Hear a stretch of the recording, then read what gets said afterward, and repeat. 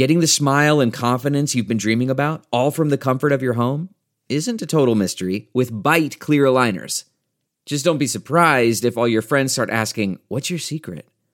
Begin by ordering your at-home impression kit today for only $14.95. Bite clear aligners are doctor-directed and delivered to your door. Treatment costs thousands less than braces, plus they offer flexible financing, accept eligible insurance, and you can pay with your HSA FSA. Get 80% off your impression kit when you use code WONDERY at Byte.com. That's BYTE.com. Start your confidence journey today with Byte.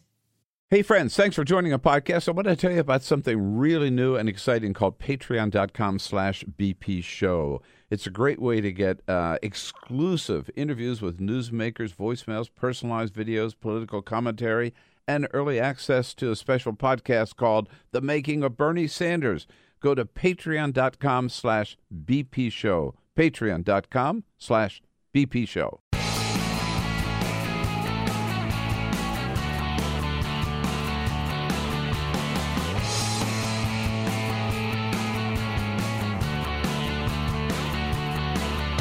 Giving you everything you need to fight the Trump administration. This is The Bill Press Show. Live at youtube.com/The Bill Press Show.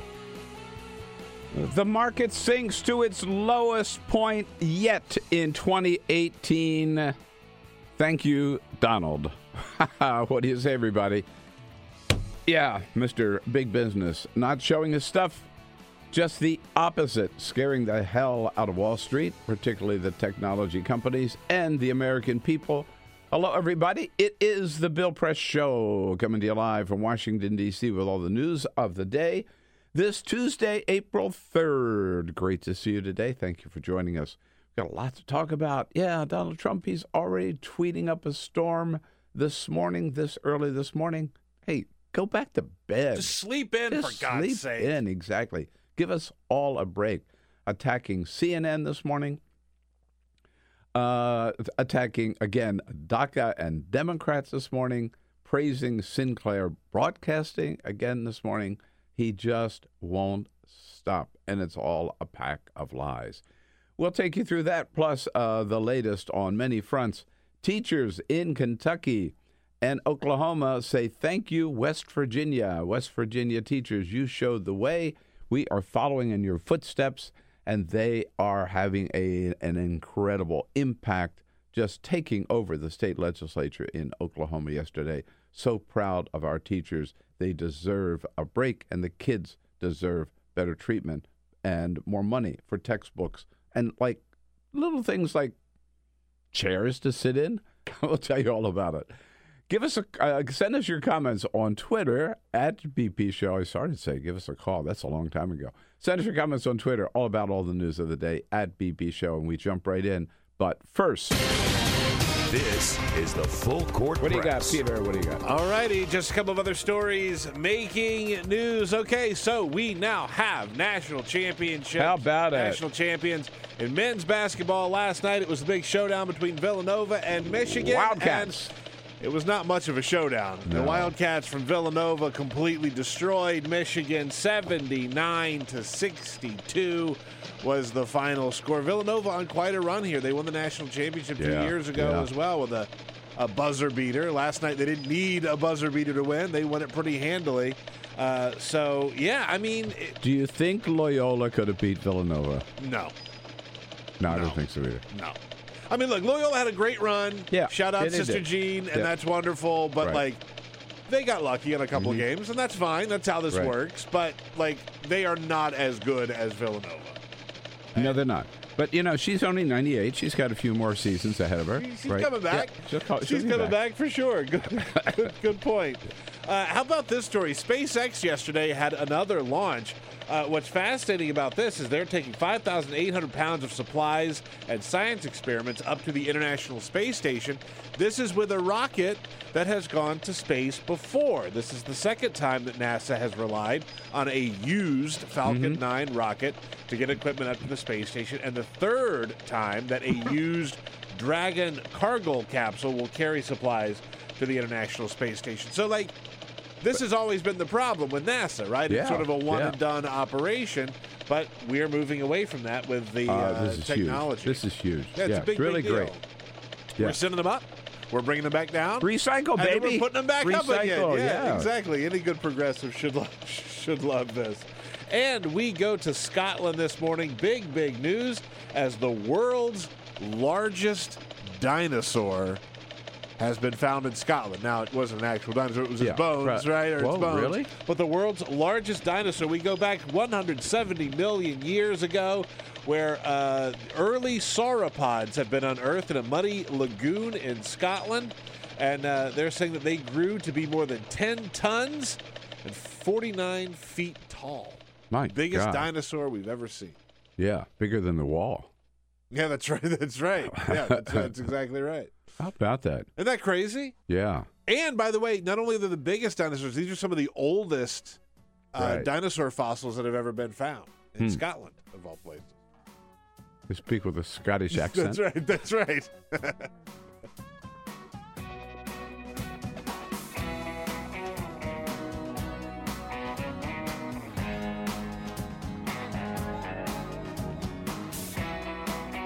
This is the Bill Press Show.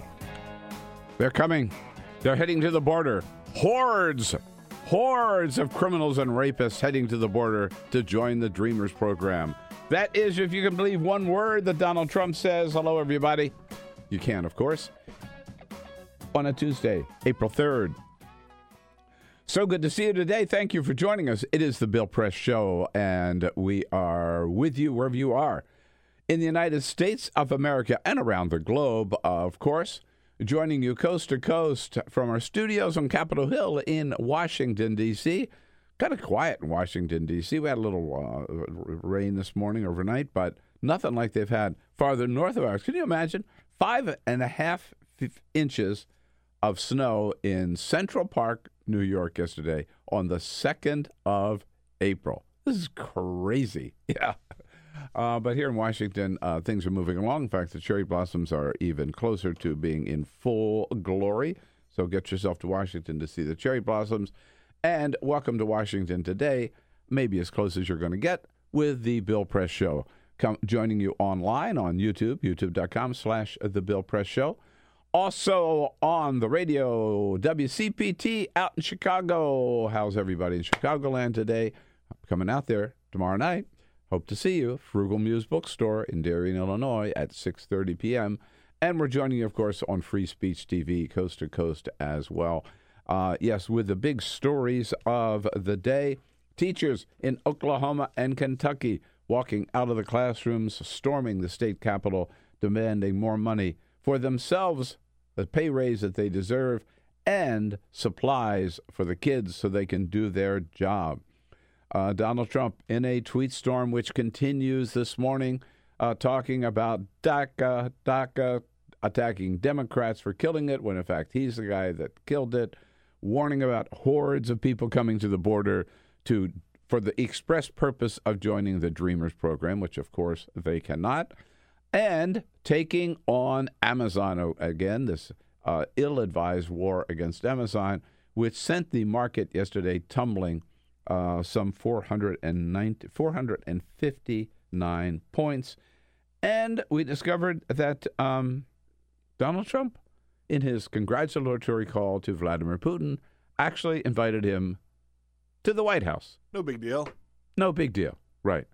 So this is a guy that just expelled, 150 diplomats. We expelled 60 of theirs.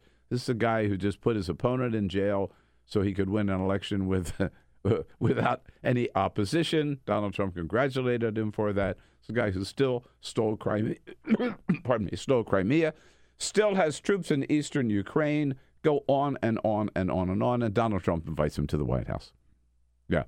I mean, what is it with this bromance between Donald Trump and Vladimir Putin? Someday we will get to the bottom of it. Yep. Yeah, let's start with the Dow. I mean, this is a guy, remember, Donald Trump, wasn't so long ago, he was bragging about the fact, I told you I was going to do a great job with the economy. Look how far the Dow has climbed since I've been president. And by the way, there was some truth to that claim.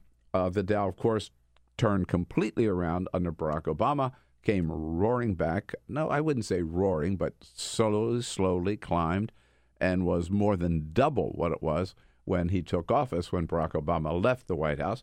But under Donald Trump, the market continued to climb. It climbed 8,000 points last year. So far this year, it has fallen 3,000 points. And yesterday was the biggest single-day drop in a long time. Went down about 900 points, bounced back, and ended up at 459 down, which was everybody who covers Wall Street said directly due to Donald Trump on two fronts. One, because of this trade war that he has started over aluminum and over steel and now over intellectual properties with China. China has retaliated. Of course, the market and businesses are worried about that. And secondly, and perhaps more importantly, Donald Trump's attacks over the last 3 days, direct attacks against Amazon and by extension against U.S. technology stocks, which has investors worried that where Donald Trump is heading is towards some new regulation of the technology companies. Facebook already in trouble, but particularly the war on Amazon is, I think, ill-fated, ill-advised, and again, Donald Trump just making up lies about it. It seems to be nothing more than a blood feud between Donald Trump and Jeff Bezos, because Jeff Bezos owns the creator and head of Amazon, also, of course, owns the Washington Post, and the Washington Post is not too friendly, shall we say, to Donald Trump. Put it this way, they tell the truth about the Trump administration. That's the difference. That's the difference, right? They're not anti-Trump. They tell the truth about Donald Trump. The truth is anti-Trump. And I think Donald Trump figures, well, I'm president of the United States. I'll just destroy Jeff Bezos by attacking his company. But it really does raise the question whether, is this the role of the president of the United States to single out one company and try to destroy that company?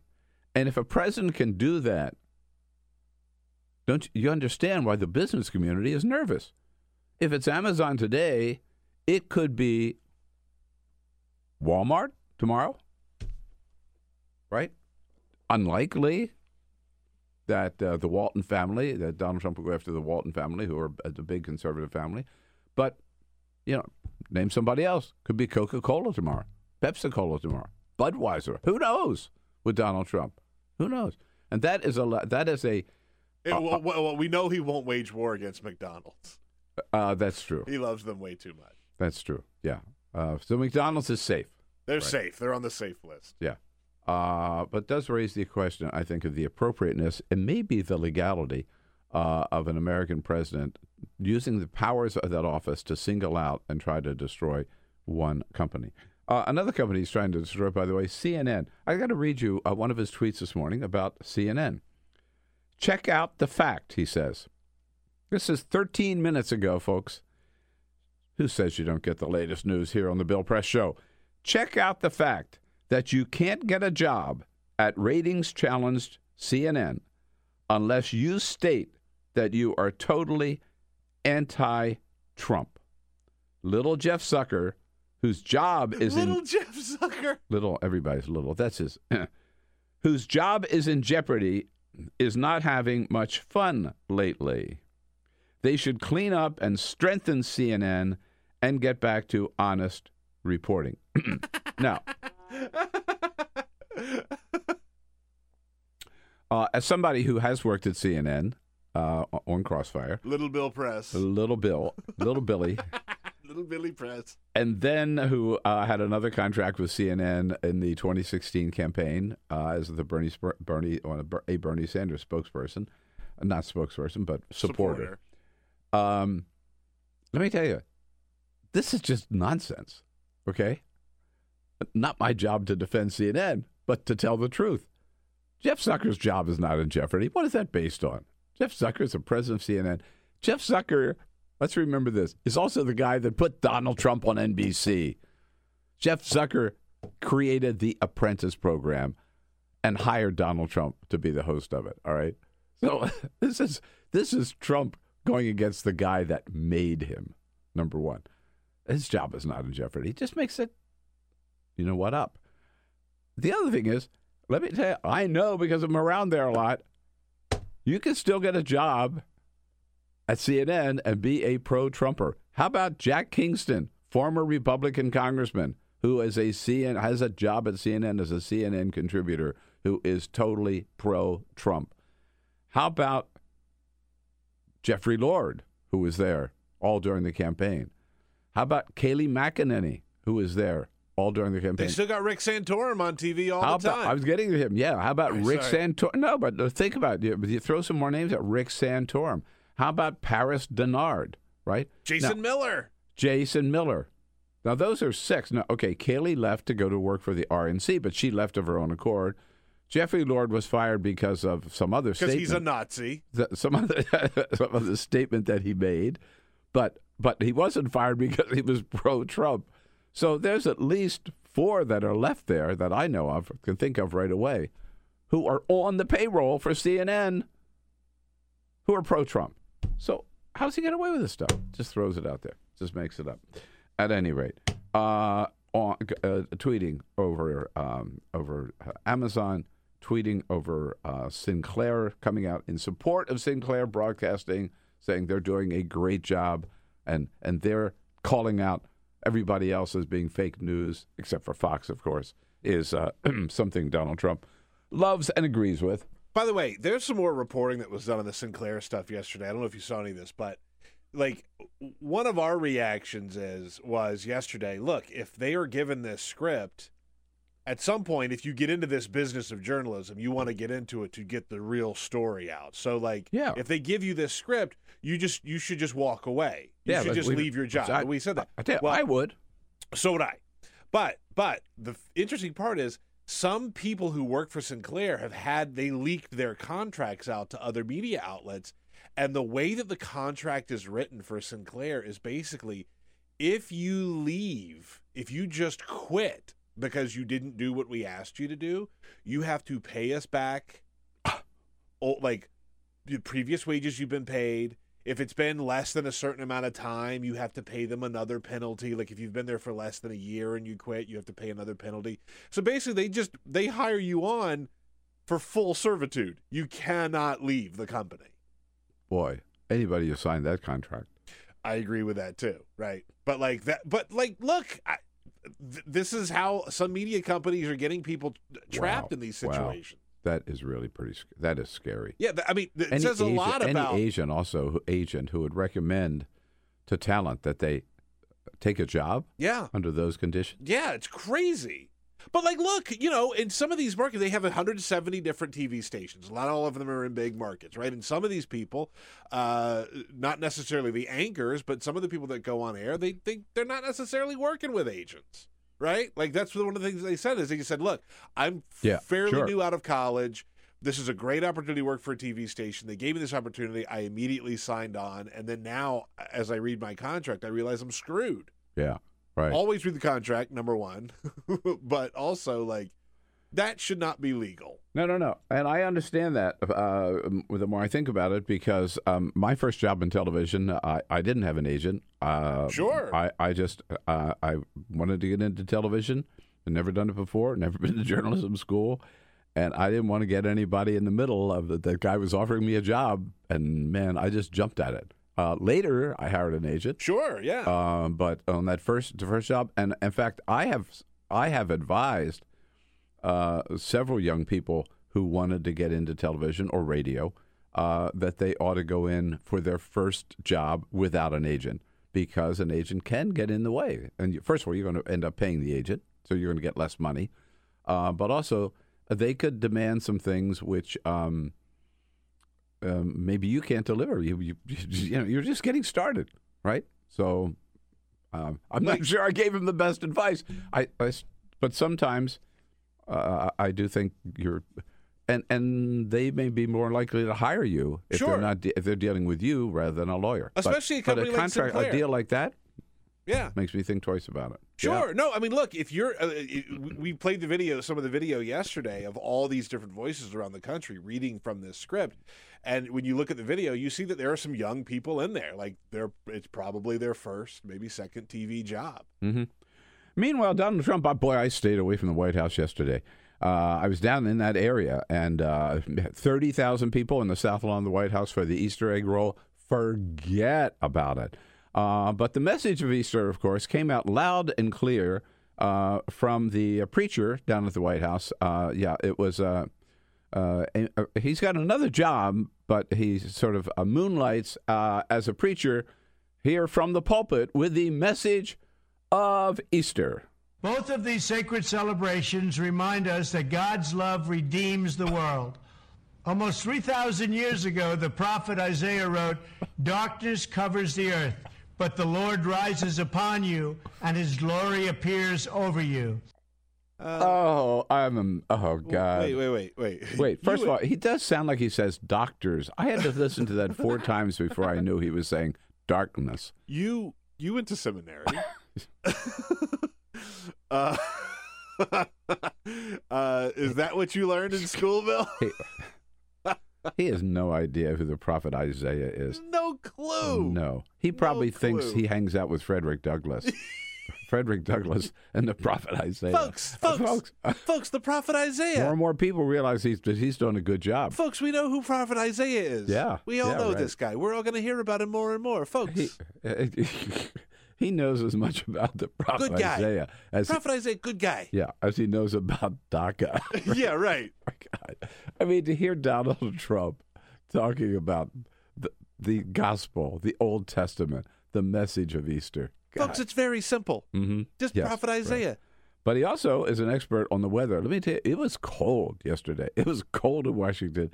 This was not like you think about Easter Sunday with all the kids. No. With everybody running around in their new spring clothes. I saw the pictures that I saw from friends who were there. Everybody had their overcoats on. But for Donald Trump, it's a beautiful day. It was supposed to be pouring, the weather. It was supposed to be very rainy and nasty and cold and windy. And look what we have. Perfect weather. Perfect weather, yes. Perfect weather, right.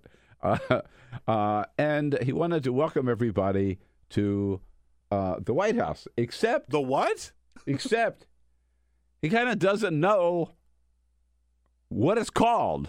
Also, I want to thank the White House Historical Association and all of the people that work so hard with Melania, with everybody to keep this incredible house or building or whatever you want to call it, because there really is no name for it. It is special. What? And we keep it in tip-top shape. We call it sometimes tippy-top shape. And it's a great, great place. What the hell? Tippy-top shape. No, wait a minute. Hang on. I want to play that clip again. I want to play that clip, just part of it, where he doesn't know the name of the house that he lives in. Right. This incredible house or building or whatever you want to call it, because there really is no name for it. It is yes, special. There is. There really is no name for it. Yes, there is a name for it. Mm-hmm. It's called the White House, dummy. Yes. And you live there. Folks. And you've lived there for over a year now. And it's been around since, I think, 1802 or something like that. Whatever you want to call it, folks. It's special. This incredible house or building or whatever you want to call it, because there really is no name for it. It is special. Yeah, right. Okay. What in the world is wrong with him? There is really no name for it. Oh, yes, there is. We call it sometimes tippy-top shape. Tippy-top shape. Mm-hmm. Yeah, right. And while he's there, now this is like walking into church on Sunday. He has to stop to attack Democrats over DACA and letting the Dreamers down. Yesterday, he's surrounded by little kids, the Easter egg roll. And what is he talking about? What is he talking about? Of course, he's talking about attacking the Democrats over the Dreamers. The Democrats have really let them down. They've really let them down. They had this great opportunity. The Democrats have really let them down. It's a shame. And now people are taking advantage of DACA, and that's a shame. Yeah. Okay. So for the 937th time, may I repeat on this program that the Democrats did not kill DACA. Donald Trump killed DACA. The Dreamer program set up by President Obama was moving right along. 700,000 people had signed up. There were no problems with it, maybe except there were more people who hadn't applied, but that was their decision.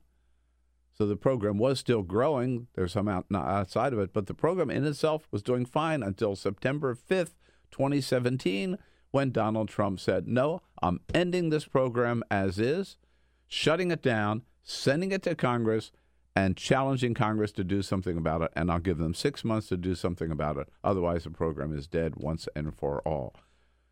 And even when it got over there, Donald Trump said at first, I love the Dreamers. I want to help them. I'll do anything. I'll save the Dreamers, right? And then he changed his mind and said, well, I'll save the Dreamers if you give me $24 billion for my wall. Not even Republicans in Congress would give him the $24 billion for the wall. So now, in effect, the program is dead. Who killed it again?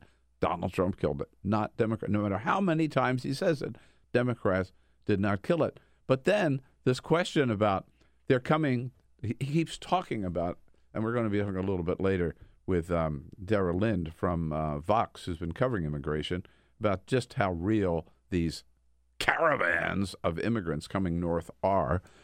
But he says they're all coming here, as he said at the end of that clip. These hordes of people are heading for the border expressly for the purpose of joining the Dreamers program and taking advantage of it. You heard this from me yesterday. Let's hear it from Jonathan Karl from ABC News last night. Again, ABC News, just the facts. It can't happen. You are not eligible for DACA at all unless you have been in the United States and living here continuously since 2007. So no, there is nobody who can come over the border now and claim protection under DACA. In fact, there are no new applications whatsoever being taken for DACA at all since the president ended the program last fall. So you've got to ask, does he not know that? Or is he just lying? Right? I mean, I think that, by the way, is the question on any issue that Donald Trump takes a stand on. Does he actually not understand how it works, or does he just not care, or is he just purposely lying? Does it matter to him that he at least try to find out the truth before he asserts something? I don't think it matters to him. I don't think that's the issue. But I think about this morning. Here's the real problem on every front. We're living. There are two different universes here, right? There's the real world, and there's the parallel world of Donald Trump. Totally. Right? Totally. And they're not the same, and he is not living in the real world. And so we in the real world are trying to relate to, or forced to relate to, every time we turn around, this fancy whatever world that Donald Trump lives in. There's no connection between the two. And the thing that's really concerning about this is, look, we've done this show during the Bush years, right? The George W. Bush years. I remember when we go back there and how the Bush administration tried to change the subject, or I won't say they outright lied. I mean, they did about a couple of things, right? But there was also just they sort of fudged things to push things through. We've never quite seen anything like Donald Trump. We've never quite seen anything like this, where he just flat out ignores the facts, ignores the issue, doesn't bother to inform himself on what the actual issue is. Right, and that's right. And that, by the way, no Republicans are coming out and saying, Mr. President, no, you don't understand how DACA works. They're just letting him go. No. And then how does the White House staff deal with that, right? How can you deal with a guy, again, who just is not living in the real world? Enough about Donald Trump. I got to say a word before we take a break about our great teachers. Oh, man, former teacher, love the teachers. I think they do the Lord's work. We do not appreciate their work. We do not pay them enough. And they've had it, and teachers are standing up. It started in West Virginia, and they got what they wanted in West Virginia because they took action, walked out of the classrooms, stormed the state capitol. They're doing it today as we speak, and we salute them and wish them the best, and totally behind them. In Kentucky, teachers walking out of statewide in Kentucky, and in Oklahoma, 36,000. Red state of Oklahoma, red state of Kentucky, red state of West Virginia. So, these are not all just the liberals, right, and the blue states. In Oklahoma, 36,000 teachers walked out yesterday, and they were demanding a $10,000 pay raise. The legislature gave them something like $6,200 or something. They want the full $10,000, but they're also striking for money for supplies for kids. I saw some video last night. This one girl had this history textbook, which had been it was duct tape was holding it together. Yeah, that's their big thing. There are teachers that are striking and at these rallies and holding up textbooks that are covered in like electrical tape and duct tape. And here's one teacher, Laura LeBlue, talking about how she spent the little money that she earned, some of it, to buy textbooks for her kids. I've used my paychecks to pay for curriculum so that my kids can pass the standards on the test. Yeah, using her own money for that. Another teacher here, Kara Sawyer, they're so short on what they need in this school, her school, that these kids have to carry their chairs from one classroom to the next. I watch students every day move from their classrooms and they carry their chairs. Imagine. It's just disgusting, and that the legislature would have other priorities or would not see that this is a number one priority. Again, to give to pay the teachers what they deserve. So in Oklahoma, I saw this last night again on CBS News. Oklahoma is number 49 out of 50 states when it comes to paying teachers, right? Good God. So most teachers have more than one job because they have to. They got to put food on the table. They have to, right, to take care of their families. And I mean, listen, I'm telling you, teaching is a hard job, man. If you got to prepare those classes every day, plus you're always doing extracurricular activities and all that kind of stuff, but then to have to be driving Uber at night or, working at in a restaurant or something at night. I mean, and so what they hope to get is up to $40,000 a year. That's their goal. In Oklahoma, you start out in Oklahoma, it takes 20 years at the rate they are now to get to $40,000 a year. You have to be teaching 20 years to reach $40,000 a year. Oh, my God. Now, why would anybody go into teaching? Good question. Right? I mean, they do it because they're dedicated, but it's certainly keeping a lot of good people out. And it's forcing people, it's really hurting families, hurting teachers, hurting the kids. By the way, this should be a lesson for voters in all of these states and for Democratic politicians in the state. The reason that this has happened, and the reason that this is a problem around the country, right? Like we've talked about it in these 3 states in particular, but it's a problem around the country, is because they've given tax breaks. In West Virginia, they gave tax breaks to coal companies, energy companies. In Oklahoma, there's a lot of big energy companies out in Oklahoma. Yeah. In Kentucky, everybody, like all these big money companies, they get tax breaks. And at the end of the day, they're not paying their fair share. So guess who gets screwed? Right. Exactly. The teachers. Yeah. Giving tax breaks to the energy companies and taking it out on the backs of the teachers and the students. Yeah. So go with all those great teachers, members of the NEA and the AFT in Kentucky and Oklahoma, and may other states follow as well. Hey, what's going on in the political? There you go. Talking about the politics of this year. This is going to be a big issue in the politics of 2018. Nobody knows it better than Kyle Kondik from the University of Virginia Center for Politics. He'll join us next year on the Bill Press Show. Quick break. We'll be right back. This incredible house or building or whatever you want to call it, because there really is no name for it. It is special. Live video, Bill's commentary, the best clips from the show, all in one place. YouTube.com/The Bill Press Show. And here we are on this Tuesday, April 3rd. How about it?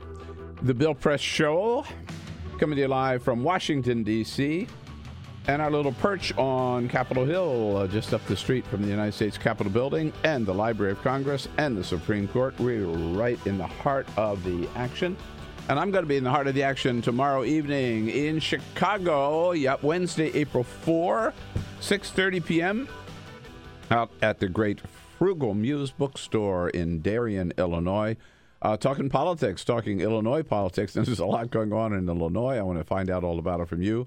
The national political scene, and also talking a little bit about my new book, From the Left, Life in the Crossfire. So if you're anywhere out in the Chicago area, come on by Darien tomorrow night. I don't get out there that much, so I want to make it a chance to see as many of you as possible. Invite you to come out and join us. Frugal Muse Bookstore, Darien, Illinois, 6:30 p.m.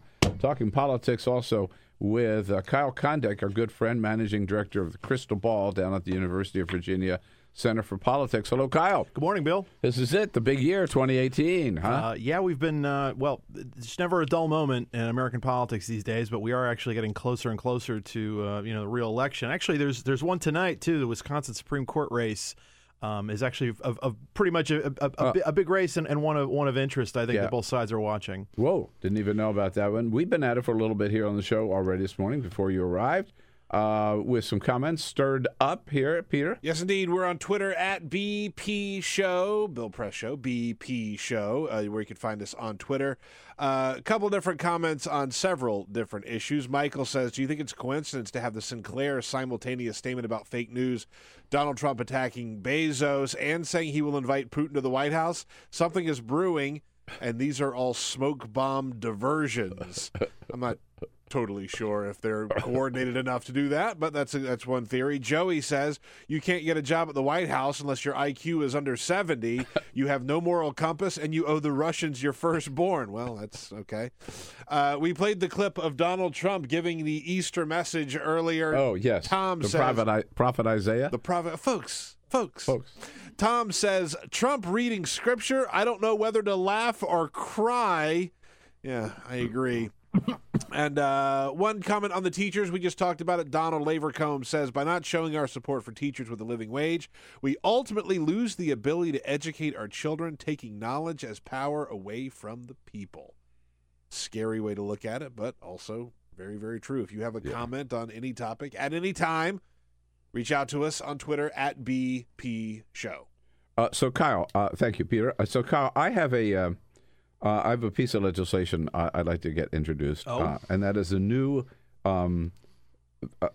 requirement for running for president, right? Now, some people say you can't run for president unless you release your tax returns. Mm-hmm. I would support that. This one, I think, is maybe a little more basic. You can't run for president unless you know the name of the building you will live in as president. You think I'm kidding? Here is Donald Trump yesterday at the Easter egg roll. Also, I want to thank the White House Historical Association and all of the people that worked with Melania, with everybody, to keep this incredible house or building or whatever you want to call it, because there really is no name for it. It is special. And we keep it in tip-top shape. We call it sometimes tippy-top shape. And it's a great, great place. Well, there's no name for it? I don't know what to say. I think it's called the White House. I think it's the word he's looking for. Can we all agree it's called the White House? It is a house. It is a building. Mm-hmm. It is special. It's called the White House. But there is a name for it. Yeah. We haven't seen you. We have talked a lot about it, but we haven't seen you to get your take on Pennsylvania 18, because you particularly cover House races.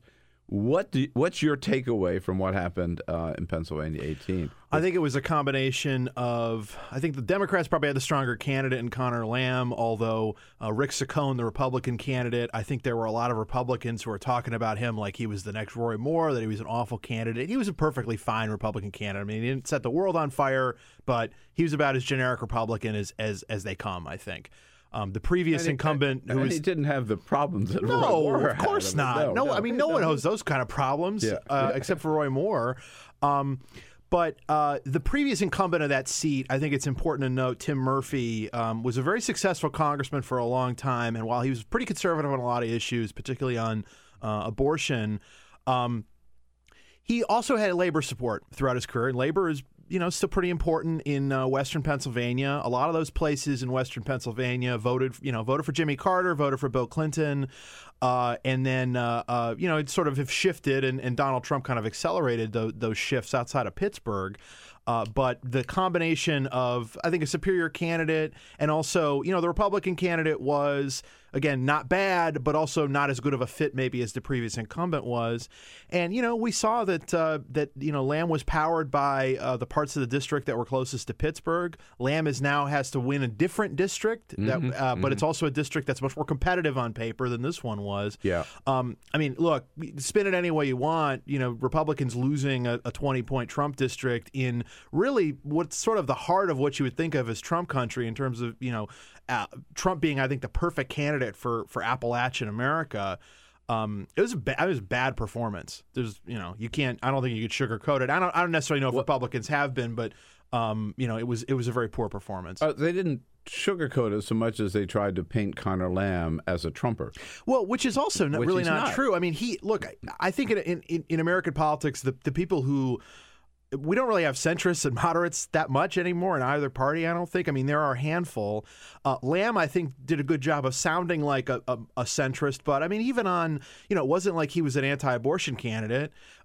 He did say he would not support Nancy Pelosi, but frankly, there are other Democrats who would prefer there to be a different House Democratic leader. I mean, Tim Ryan from Youngstown, he got a third of the caucus vote in last time. And look, the Democrats could potentially win the House and maybe still change their leadership. So that's, Lamb did a good job of sounding like a centrist, but he to me, he was a mainstream Democrat. CNN rather last week did a poll where they asked people, okay, so who do you want to take over Congress, Democrats or Republicans? Their poll showed Democrats 50, Republicans 44%. First of all, do you agree that that's sort of what the margin is? And that's not great for Democrats, but it's certainly not good for Republicans, right? That CNN poll has really bounced around a lot. It goes from showing like a really high, like 15. They've been in the sort of low to mid single digits or double digits in their previous polls, and then they sort of contract back down to single digits. And in that poll, they also, and lots of other polls have shown this, that basically the most excited voters are Democrats, which is really important for a midterm. The enthusiasm gap was wider. It's like 12 points. So that CNN poll is sort of on the low end of what the averages are right now, but it's basically 6, 7, 8 points in the various averages of these polls, and they bounce around a little bit. But I personally think that the history of the House generic ballot sort of suggests the Democrats would feel really pretty good if they were at like +9 or +10 on Election Day. They're not quite there right now, but they're close enough, and they've certainly shown the ability previously to get to +9, +10, +11, et cetera.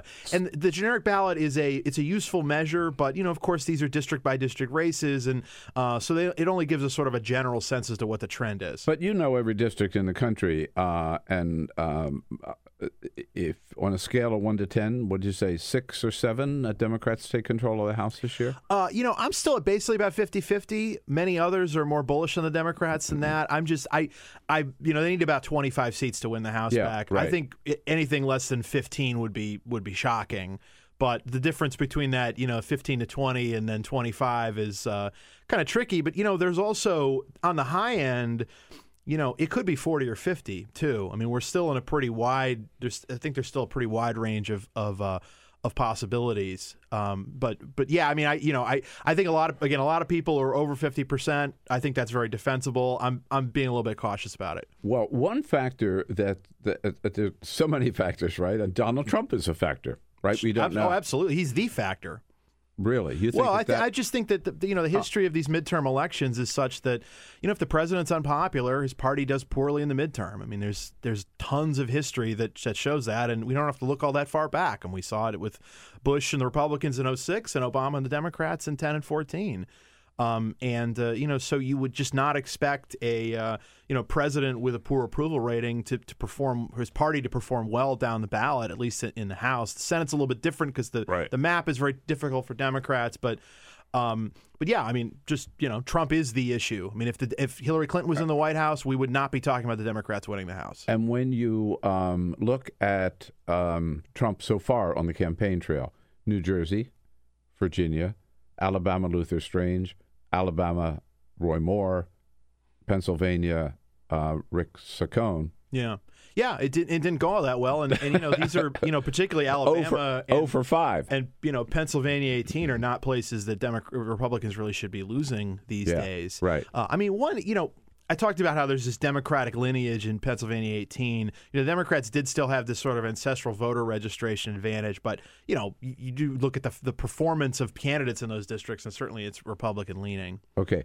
So one other factor in addition to Donald Trump is there is a lot of members, both parties, but particularly Republicans, who are resigning, retiring, or whatever. So right now there are going to be at least 57 open seats out of 435 House seats, and that's the second highest total since World War II. The only year that was higher was 1992, which was a redistricting year, which sometimes prompts retirements. And actually, we only have one state that redistricted this cycle, Pennsylvania.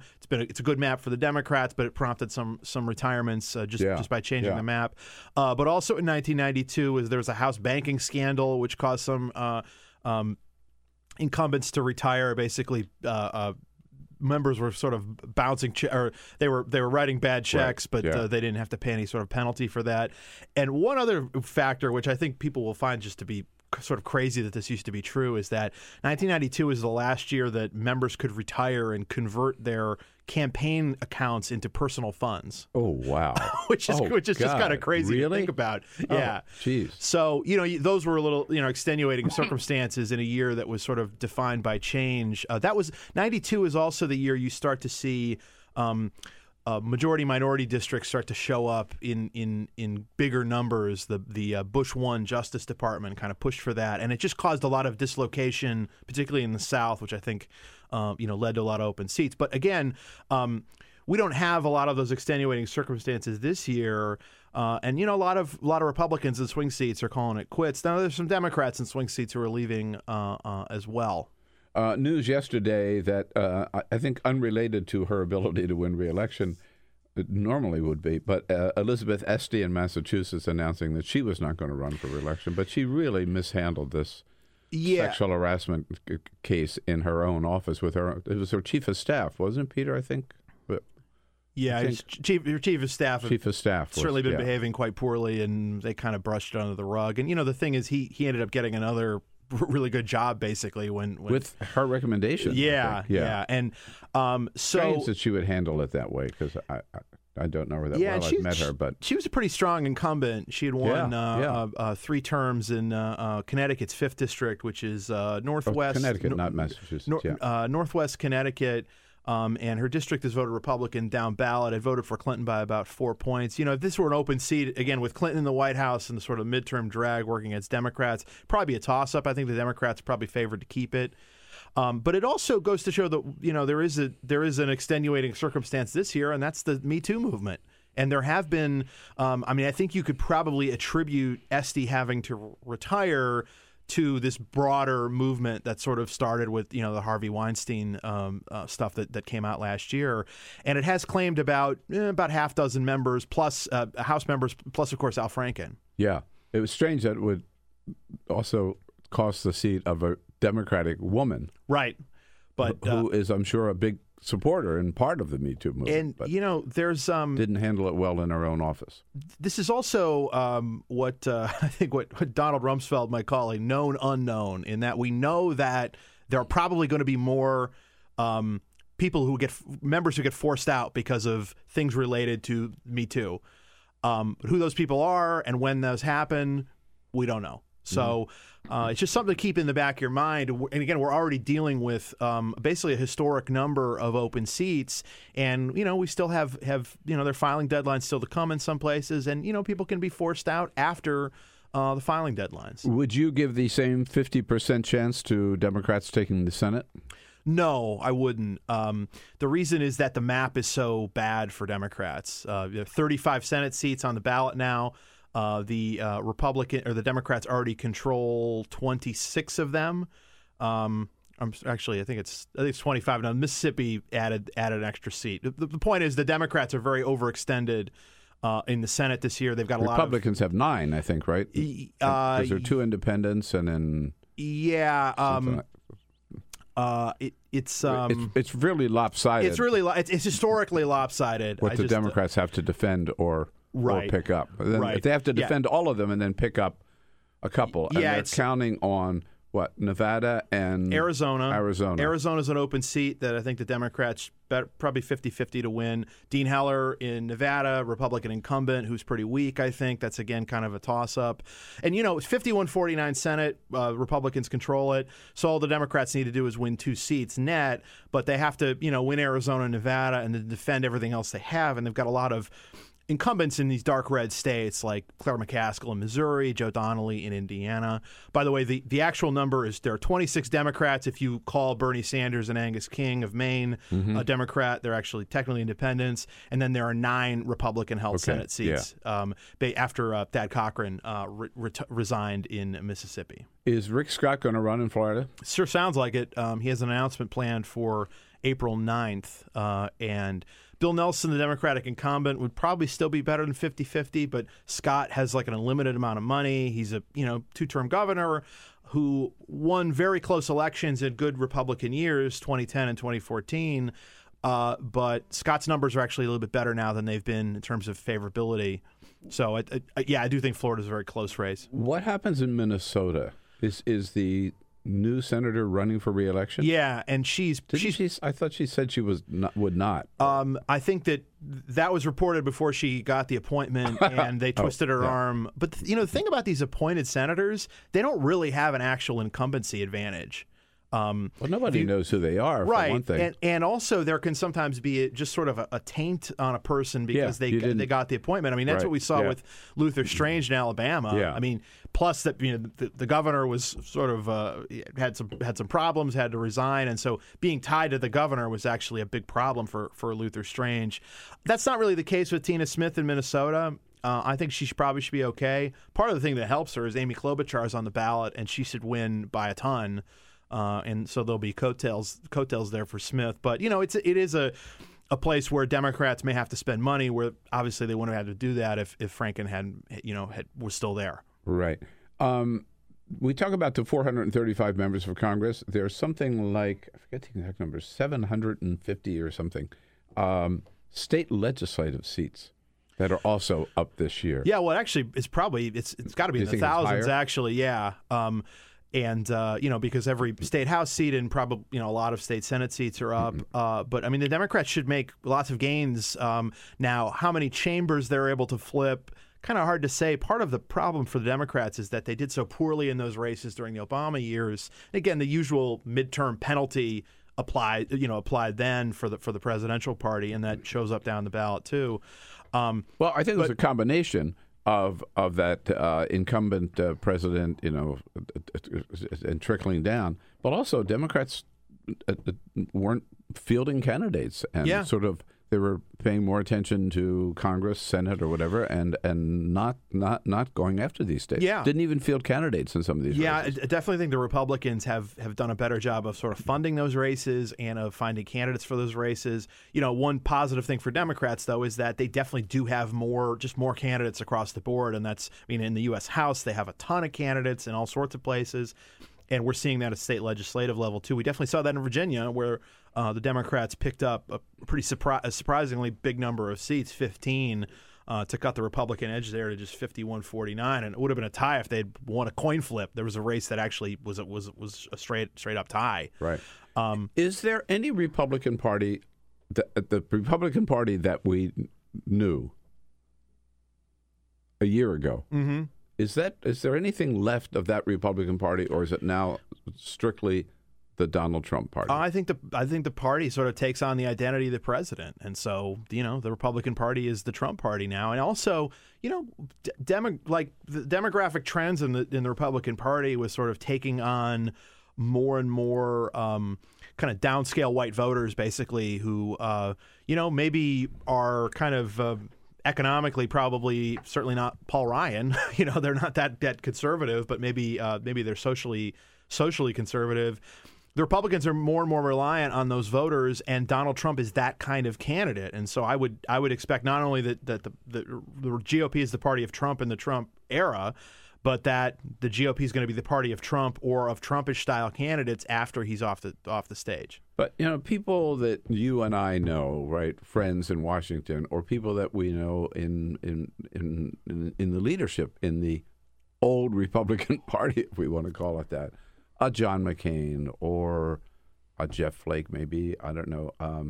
I would have put Lindsey Graham up, but Lindsey floats in and out, I think, in both camps, right? But those people, they're part that their kind of republicanism. You're saying they lost. They lost. And I mean, look, they see. Some people think they're just going to hunker down, and when Donald Trump is going, then they'll come up again, like Jeff Flake the daffodils in the president. spring. Yeah, right? Jeff Flake says he's thinking about running for president. And John Kasich's probably going to run for president too. John Kasich, sure. But I just don't think the voters right now want that. I think that if Trump had lost the presidential election in some sort of 5-10 points, something like that, then I think that somebody like Kasich could have said, "Hey, wait a second. Right. We've just lost 3 straight presidential elections. Yeah. We basically gave the conservatives what they wanted in Trump. They lost. We need to, sort of move more to the middle. But Trump won, and that's where the party's heading. So that old Republican Party is dead. Kyle Kondik, great to see you. Thank you. Good to see you. Thanks for having me. Territory, right? You can follow Kyle on Twitter at K Kondik, right? That's right. K Kondik, Kondik. Thanks. Thank you, Kyle. And when we come back, Dara Lynn joins us from Vox. Quick break. We'll be right back. This is the Bill Press Show. Hey, everybody. This is Bill Press. Thanks for listening to the Bill Press and Friends podcast. And now, do yourself a favor. If you haven't already done so, subscribe to the show on iTunes. Here's what you do. Just search for the Bill Press Show. Then you can take us with you and listen in anywhere you go. And you'll get new shows from us as soon as they're posted. And one more thing. If you really enjoy Bill Press and Friends, please help us grow by telling a friend, writing a review, and giving us a rating on iTunes. It's so great to have you on board. Many thanks.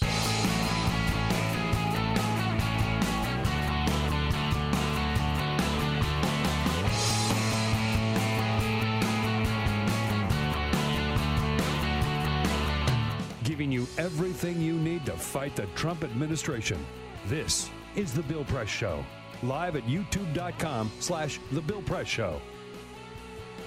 The market crashes 450. The Dow does 459 points. Yesterday it was lower than that for a while, but taking the Dow down to the lowest point so far this year. Thank you, Donald. What do you say, everybody? Here we are on Tuesday, April 3rd.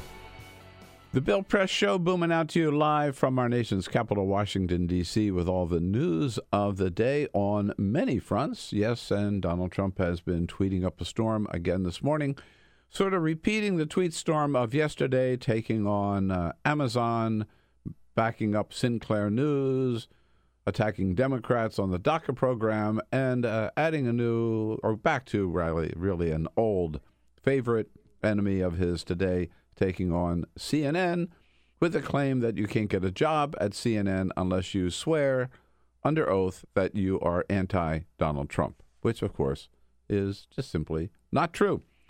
But you don't expect any truth out of the Trump White House. We've got a lot to talk about and look forward to getting your comments on it, on what's happening on the Dow, what's happening on the immigration front, what's happening with Vladimir Putin, with Donald Trump allegedly now, according to the Kremlin, inviting Vladimir Putin to the White House for a big yet unplanned summit. All those fronts we'll bring you up to date on what's going on and look forward to hearing from you, your comments on the news of the day, your take, just as important as ours. Send us your comments on Twitter at BP Show.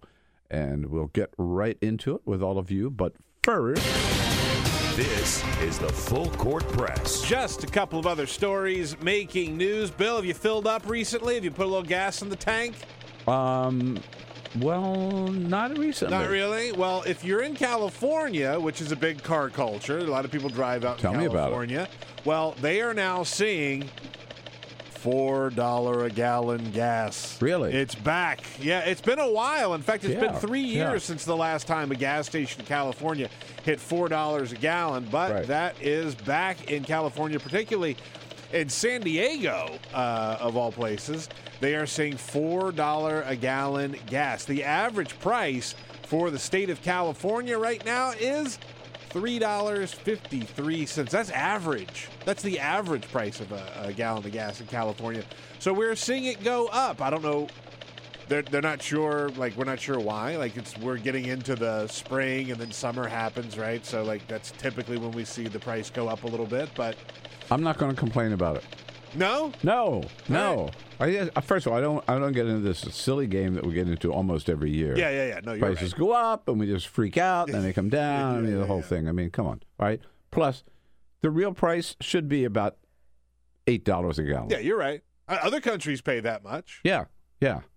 $4 a gallon seems high here. And if we had a price like that, maybe auto manufacturers would get serious about making some more fuel-efficient cars. By the way, and in the light of this, Scott Pruitt just did away with the CAFE standards for new cars, so we can go back to gas guzzlers. Yeah. Everything is fine. Everything is fine. By the way, Alex Jones, our favorite Alex Jones, he is back in more trouble. Your favorite, baby. My favorite. Yeah, you know it, baby. So yesterday, a lawsuit was filed against Alex Jones by a man by the name of Marcel Fontaine.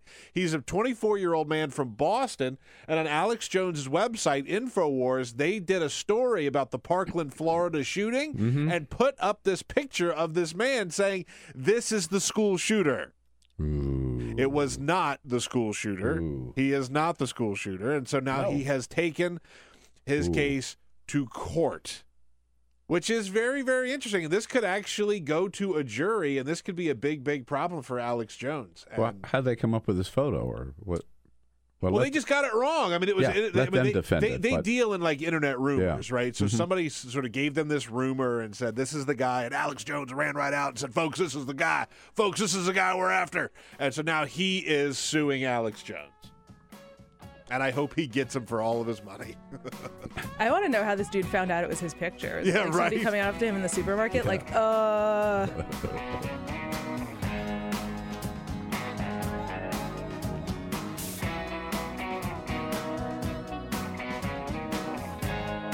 This is the Bill Press Show.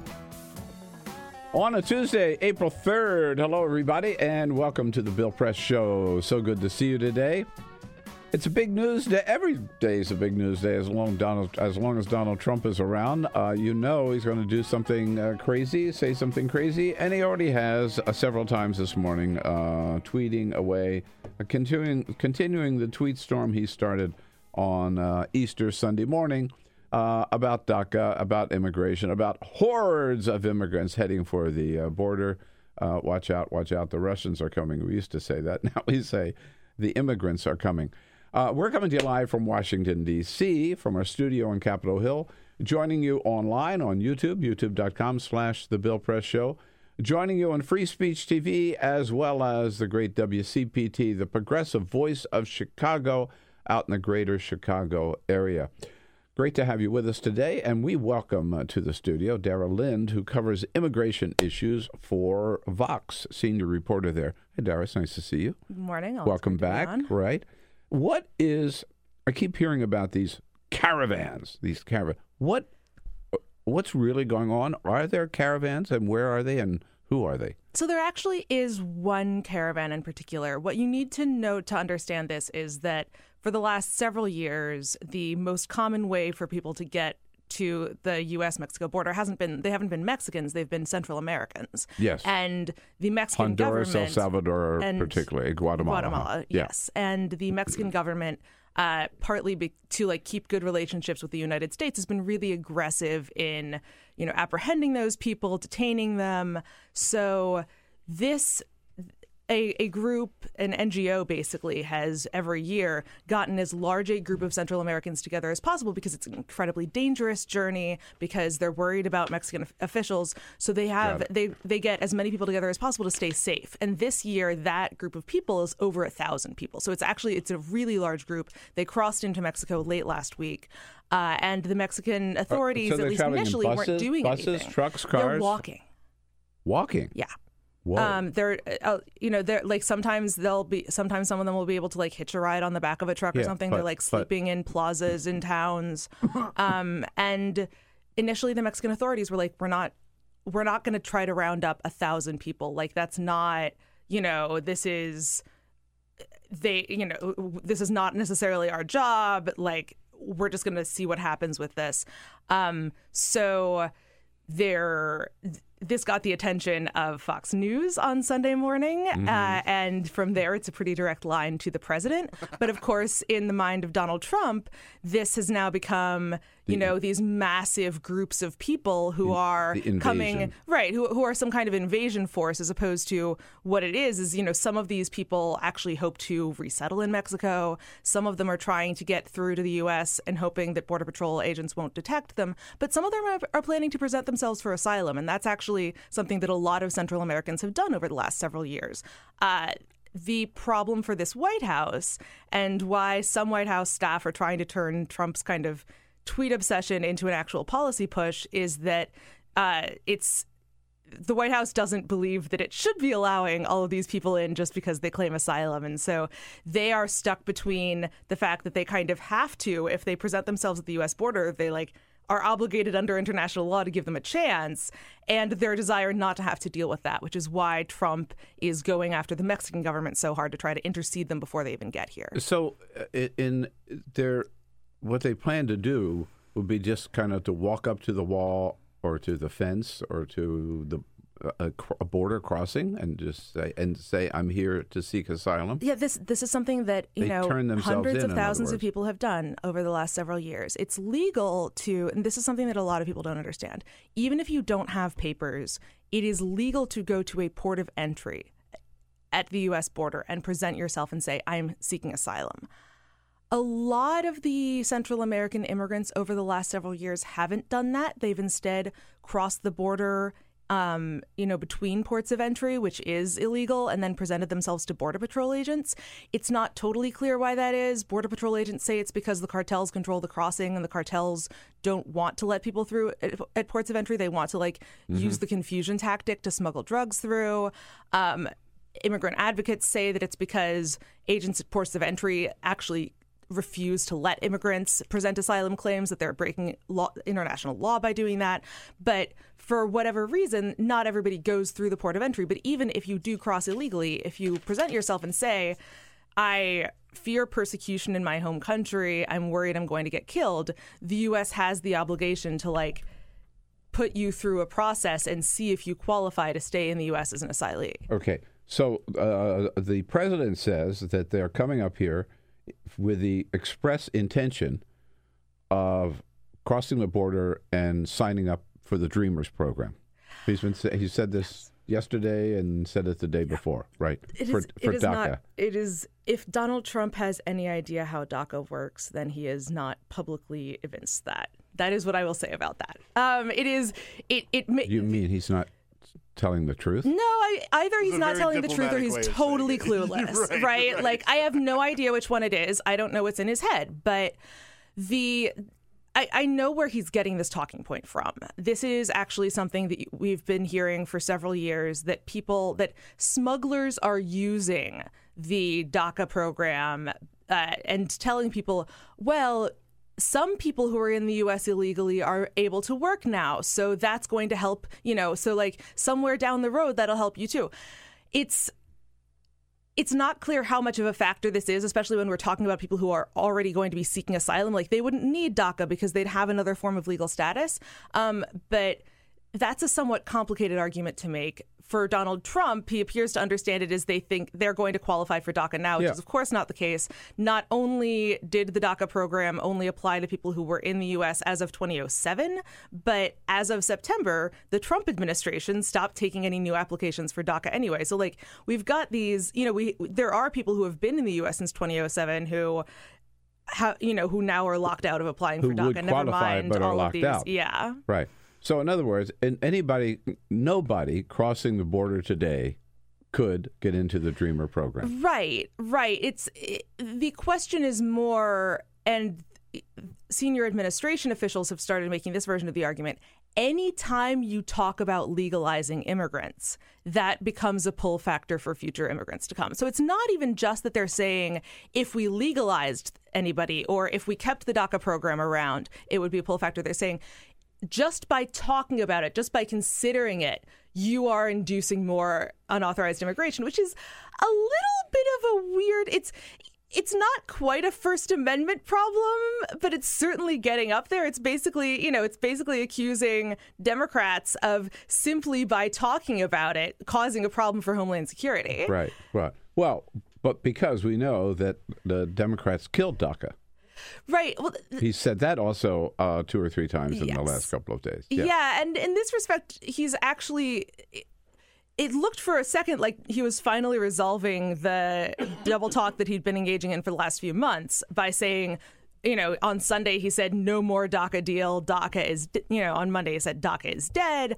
But he can't have it both. He can't get credit for saying I don't want a deal anymore and saying the Democrats killed it. Again, it's not clear that Trump understands what DACA is. He sometimes uses it to refer to the people. Sometimes he uses it to refer to, the deal that didn't happen in Congress. It's he and his supporters often act like they have offered Democrats everything they wanted, and Democrats weren't willing to go for it because they didn't want border security. Democrats, of course, say that if Congress is going to do something, it should be like permanent legal status for Dreamers. It shouldn't just be this kind of 2-year kick the can down the road that the DACA program was. So that gets into a kind of legislative what counts as a good compromise fight. But Donald Trump doesn't appear to, the way that Donald Trump has been talking about it, simultaneously he is killing the DACA deal and Democrats killed the DACA deal. One, the top article in the New York Times today, front page, and I saw this also in the Post and online on several sites this morning. The line is that, and here's the headline here, Trump returns to a hard line on immigrants. Mm-hmm. And I think you can, if you sum up his tweets for the last 3 days, he does seem to now have gone back to a hard line that he had maybe during the campaign, where there was a little period where it looked like he was trying to get a deal, right? Now he's just saying, no more deal. He said that. No more deal. It's done, basically. Yeah. What's going on? Is this more bluff or? I'm generally wary of saying that Donald Trump returns to. I think it's been a matter of relative emphasis, right? Trump has always been engaging in this kind of immigrants, immigrants will kill you and your family kind of thing. That's always been a theme of his rhetoric. From day one Literal of his day one. presidential campaign. Yeah. So it's the kind of feints toward making a deal were something that we, the same move that we saw most recently in the gun debate, where Donald Trump occasionally appears to believe that he can get everything he wants without having to give up anything he doesn't want. And so when he believes that, he'll say, yes, just get me a bill to sign and I'll sign it. And then once it gets down into the details, he realizes that the things that he's not actually willing to give up any ground on looking tough. What I do think is going on here, though, is, there were some reports that the conservative opinion leaders that represent the Trumpista base, right? The Laura Ingrams of the world, Sean Hannity, that kind of thing, were extremely mad about the omnibus bill because it didn't give enough funding for Trump's wall. It actually explicitly said that the funding it did give could not be used for the new prototypes that Trump had just built. increased domestic spending as well as military spending. The White House tried to push a bunch of immigration policy riders toward the end of the process that didn't go anywhere. And so, there was a lot of frustration with Trump among people who typically defend him. And that appears to have gotten to him. There are reports that he had dinner with Sean Hannity over the weekend, that he's been, listening to people like Ann Coulter. He played golf with him. Right. So it looks like the argument is getting made to him from people who usually have his back that the midterms are coming up. He needs to keep his base. And the way he keeps his base is by talking about how immigrants are going to kill you. What's interesting about this, of course, is not only is Donald Trump not on the ballot in November, but Republicans in Congress do not appear to want to touch the issue of immigration. It's not necessarily that they think that Trump is out on a limb and that, he's extremely unpopular on the issue. It's that they understand that there's a massive trade-off between invigorating the conservative base and losing some, moderates who want to see a deal made, and anybody who's taking a hard line is going to come across as, not enough of a compromiser. So it's going to be interesting to see as we kind of go through the midterm season how Trump's desire to put himself on the ballot, essentially, himself in a signature issue, jives with the fact that the actual members of Congress running re-election campaigns from his party are not making that their signature issue. Not making it their signature issue and not giving him the money for the wall. Right. No, there's an increasing vibe. At least twice he said, I'm not going to sign it unless there's $24 billion for the wall. And the Republicans, who control the House and the Senate, did not put that money in there. There is an increasing vibe from Republicans in Congress that they're not going to stick their necks out until they know that there is a bill the president will sign. And they don't trust the White House to actually stick to having a bill they want to sign. Part of this is that the one bill the White House did consistently champion when the Congress was taking this up a couple of months ago was so extreme that, 60 members of the Senate voted against it.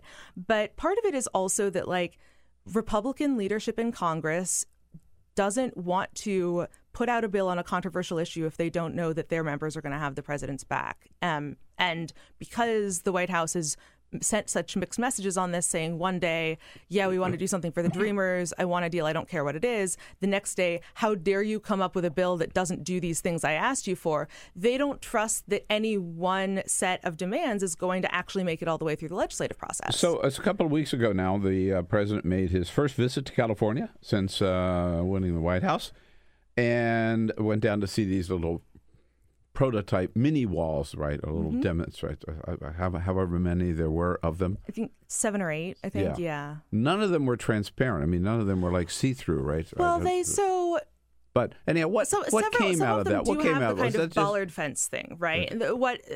So it's a fence or a wall? So this is personally not. I'm going to leave it to the philosophers where a fence ends and a wall begins. I think or the builders. I don't know, but before Trump, Border Patrol or the Department of Homeland Security had started using kind of these metal posts as fencing, because you can see through them, you can see what's approaching, but that's not going to let anything through. Yeah. It's called bollard fencing. That's become kind of the current wave of best thinking. Trump really wants something that he can call a wall that looks more like a fence. Even though the White House, this is what they're now building with the omnibus money, and they're calling it a wall with the omnibus money. But for Trump's purposes, they put out these prototype requests that one of them was for a concrete wall and one of them was for something other than a concrete wall. And then all of the prototypes they actually approved were literally these steel posts, the bollards, topped by a concrete wall. It's a very odd looking thing, and it makes no sense unless you go, oh, Trump wanted to be able to call this a wall. Okay.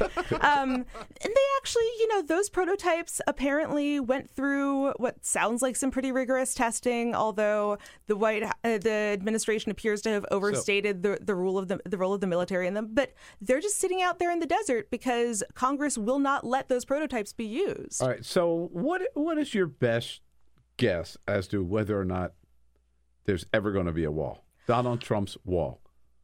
I think that Forget about Mexico paying for it. Yeah, no. We know right. We're going to pay for it. But I think that it's extremely likely that Donald Trump is going to be able to do a photo op with like a few miles of something in the Rio Grande Valley and say, here is the wall, we built it. He's already taking credit for the projects that are already being built, even though those were, not the prototypes that he commissioned and had been, ongoing building projects. So I think that it's going to be something that he's going to be able to declare victory on. That doesn't mean it's going to be anything that wouldn't have happened under a President Hillary Clinton or a President Jeb Bush or anything like that.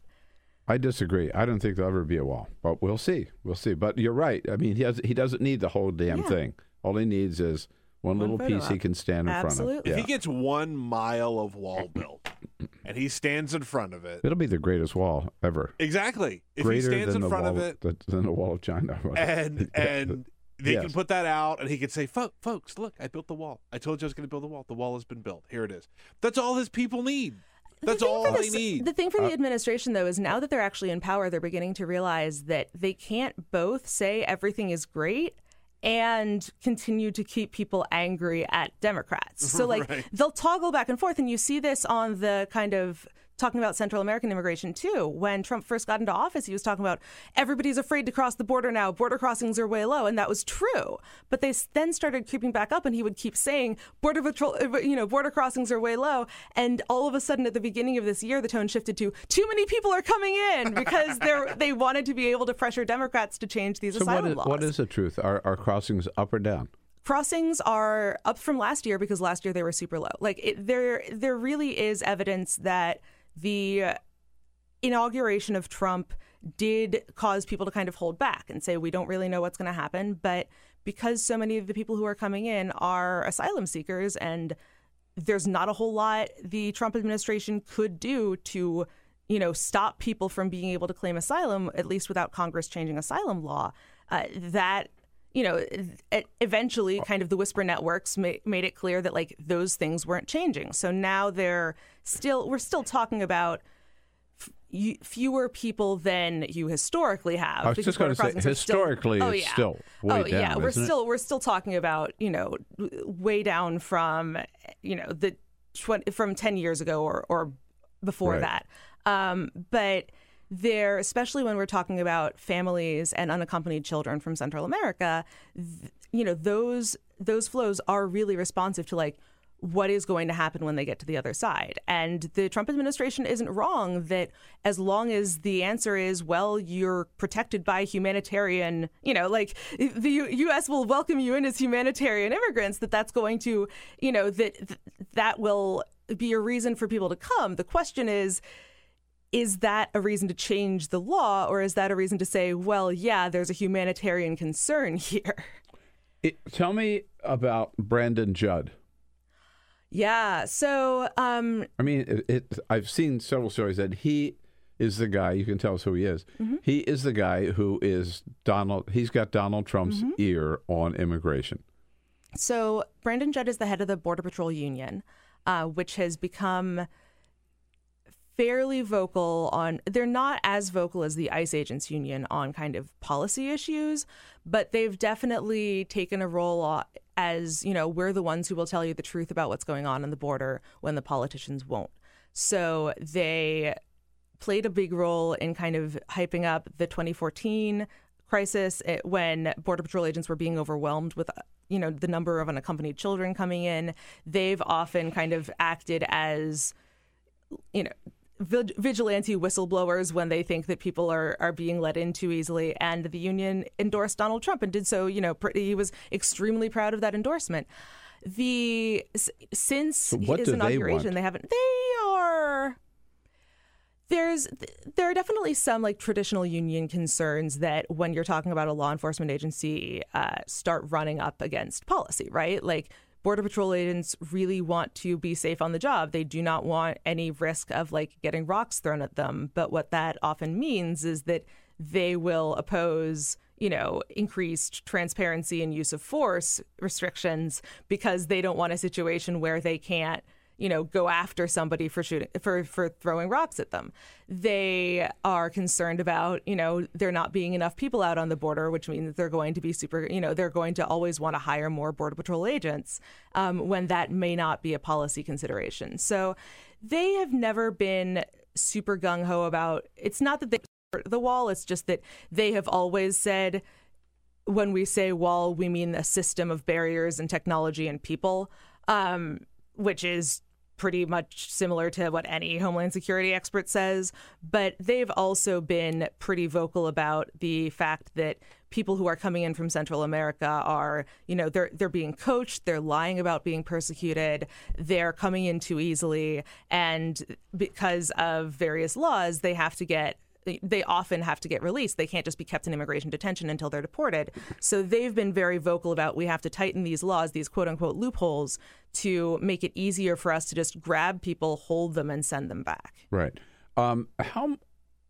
It just seems to me strange that in this 21st century, looking at this problem, we're talking so much about a concrete wall and not so much about technology. Everything else, we're moving, to driverless cars and all in that direction, whereas as far as technology in the future can take us. And here we're going backwards to building a concrete wall. It's like Pat Buchanan wanted to build a big ditch, right? The actual spending that the Department of Homeland Security really does invest in technology. I was down in the Rio Grande Valley last year, and the stuff that they are most excited about is surveillance stuff. It's, they have some pretty sensitive stuff down there. But it's also the case that the Department of Homeland Security has never been extremely good at managing large contracts.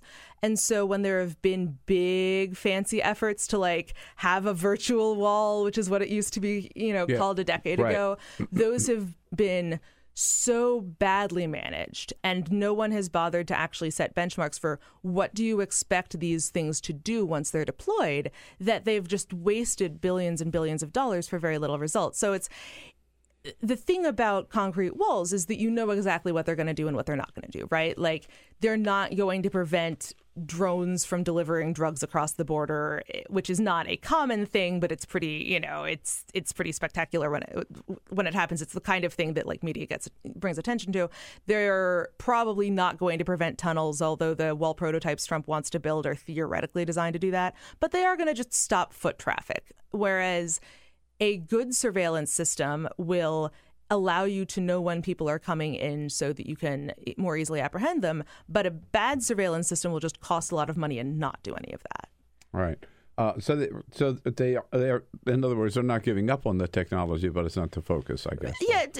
If you had anyone other than President Donald Trump, they would be hyping the technology. But because Donald Trump is, decided that he was going to build a wall, that's the thing he's focused on. Okay. Well, I feel better about these hordes of people who are heading toward the United States. That's what I'm here for. Or that's right. Making you feel better. All we want to know is who's coming and who's not. Thanks, Dara. Thanks so much for coming. Thanks for your good work there at Vox, where you can follow her at Vox.com. Rebekah Entralgo joins us next from ThinkProgress, talking about a whole lot of stuff, including what Scott Pruitt is up to in his cheap room for rent here on Capitol Hill and what he's up to at EPA. Quick break. We'll be right back with the Bill Press Show, Tuesday, April 3rd. This is the Bill Press Show. And on a Tuesday, April 3rd, the Bill Press Show, wrapping up here on this Tuesday. Thanks for joining us, everybody, coast to coast, wherever you are in this great land of ours. We're there with you with the news of the day, your morning roundup. On every front, coming to you online on YouTube, youtube.com/The Bill Press Show, on TV, on Free Speech TV, and coast to coast, of course, on Free Speech, and then in the greater Chicago area, on the Progressive Voice of Chicago, the great WCPT. And again, a big invitation to all of our friends in Chicagoland. Come on out tomorrow evening, Wednesday, April 4, to Darien, Illinois, and the Frugal Muse Bookstore, 6:30 p.m. I'm going to be there for a big town hall, a political town hall about Illinois politics, national politics, and talking about my new book, My Experience in Politics from the Left, Life in the Crossfire, My Experience in Politics and Media, a blurb on the front from Bernie Sanders, blurbs on the back from Jerry Brown and Rosa DeLauro, Maxine Waters, Nancy Pelosi, and also a couple of conservative friends there, Joe Scarborough and Tucker Carlson, and believe it or not, Ann Coulter with Anderson Cooper right down the middle. So, you and Trump are keeping similar company, right? Like Ann Coulter and all these other Republicans that he's hanging out with. You got him to blurb your book. Yeah. Nice. Can't go wrong. So come on out. The point is, Frugal Muse Bookstore tomorrow evening in Darien, Illinois, 6:30 p.m. We might even talk about the Hollywood version of From the Left, Life in the Crossfire. There has been at least one inquiry whether the screen rights are available. So we're thinking about who's going to play Carol and who's going to play me, and we could even talk about that tomorrow night. So yeah, there you go. All right. But Christopher Plummer would be a good you. Oh, Christopher Plummer. Great suggestion. That's a great suggestion. Wow. And with that, we welcome Rebekah Entralgo from ThinkProgress here to the studio. Rebekah, good call. How are you? Thank you. I'm good. How are you? All right. Great to see you. Good to see you as well. You've been doing a lot of reporting on a lot of different fronts. So I want to start with there's somebody, if you're a Fox watcher, you're going to find when you tune in this week, she's not there. Laura Ingraham has headed out of town. Yeah. Was this a planned vacation or a forced vacation? And what's going on? We really don't know. She said she was taking an Easter break. What I find interesting about this Easter break is she took it on Friday. I feel like if, I'm coming from a religious background. If I was going to take an Easter break, you would take it off for Holy Week. You would take it off for the week that she tweeted out, that tweet mocking David Hogg. So she tweeted out on Friday, or she told her viewers on Friday that she would be taking an Easter break to celebrate the holiday with her, for the whole week with her children.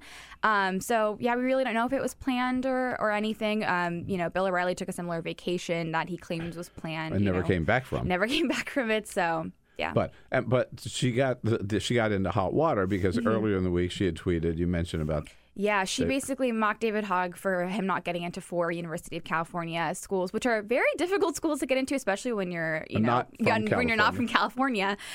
So she basically tweeted that out. The tweet is still up, and it was up for 24 hours before she finally apologized, and she only apologized after I think about maybe like 3 advertisers had dropped her already. And more have dropped already. Of course, yeah, about over a dozen have dropped her. The tweet is still up? Yeah, she hasn't deleted it, which is why I believe that she's probably not going to be dropped from the network anytime soon. I don't think she feels any pressure. With the case of Bill O'Reilly, I think he lost like 70 advertisers, and it was funny watching Bill O'Reilly that week that he, all the harassment and settlement news came out because he had these advertisements from these top corporations and companies, and by the end of the week, it was just like 3 catheter ads, and that was like that's all I could really get on the program. Right. Well, you say that she took her vacation as an Easter break, but also she apologized in the spirit of Holy Week. Oh, yeah. Right. Lest we forget, in the spirit of Holy Week and probably pressure from advertisers, she thought it best to apologize. And she didn't apologize for calling him, I think in the tweet she said he was whining about not being accepted into universities. But she didn't apologize for, calling him a whiner. She apologized if she had hurt his feelings. So. Oh, yeah. Right. So. Well, I guess this spirit of Easter and everything is that Donald Trump may be catching that from Fox News. He had Donald Trump, Preacher Don, we might start calling him, had his own Easter message for the American people. If you can ever imagine Donald Trump from the pulpit quoting the Bible, here's what that sounded like. Both of these sacred celebrations remind us that God's love redeems the world. Almost 3,000 years ago, the prophet Isaiah wrote, "Darkness covers the earth, but the Lord rises upon you, and his glory appears over you." Do you say doctors? It sounds like no. I listened to it 4 times before. I thought he was saying doctors, and I couldn't get that. It's darkness, darkness, the absence of light. Folks, you hear about this? Prophet Isaiah, my friend, my close friend, Prophet Isaiah. Prophet Isaiah, good guy. Yeah, we were saying, Prophet Isaiah. He and Frederick Douglass are they hang out. They're close hang friends. out. They're very close friends. Oh, God, he knows them very well. Just hearing Donald Trump talk about the prophet, I say, anyhow. So we'll find out what happens to Laura Ingraham, whether she'll be back. How much hot water is Scott Pruitt in? I think he's in a fair amount of hot water. As of his, $49,000 soundproof booth that he had installed in his office, wasn't enough. His very cheap condo deal he has going for him in Capitol Hill, $50 a night. That's cheaper than like getting a Motel 8 in D.C. Like it's dirt cheap. It was a lobbyist. And for the whole time that he's used it, he's paid a total of $6,000. Mm-hmm. Yeah, because he only pays that $50 for the nights that he stays there. And he keeps stuff in that room, right? Oh, yeah. And, as the New York Times reported last night, one of the lobbyists, that he's renting the condo from, his lobbyist client, they struck up a deal with the EPA. So it's all very unethical, as are with most things in the Trump administration. Well, it's so interesting because when you were on the show a couple of weeks ago, we talked about all the different scandals because you wrote a great sort of primer for those that weren't aware of all the many scandals in the Trump cabinet. You had a great piece on that. And we talked about whether or not Scott Pruitt and others would survive this. And it really is starting to feel like he might not survive this. Yeah, I think I said my pick, the next person to go down was Ben Carson, who has not gone down. Actually, was David Shulkin, who was either resigned or fired. We don't actually know who to believe on that yet. But yeah, so I think with Pruitt, it's a case where I think he's. I don't know at this point. I don't know what's enough to bring someone down. Right. Tom Price, charted what it was like $1 million with just private flights. That's a lot. But it's hard to know where the administration draws the line on what is and what isn't ethical. Right. Since the Tom Price story, right? Like Mnuchin has racked up at least that much. Right. Amount. Right. At least that same amount. I think some of it has to do with the personal relationship they have with Trump, right? Yeah. But I was just jotting down the ones that I can think of. Yeah. And if you did the whole story, but so Tom Price, Ryan Zink, in trouble for misusing funds, or lining their own pockets or whatever. Tom Price, Ryan Zinke, David Shulkin, Ben Carson, Scott Pruitt, Steve Mnuchin. Yep.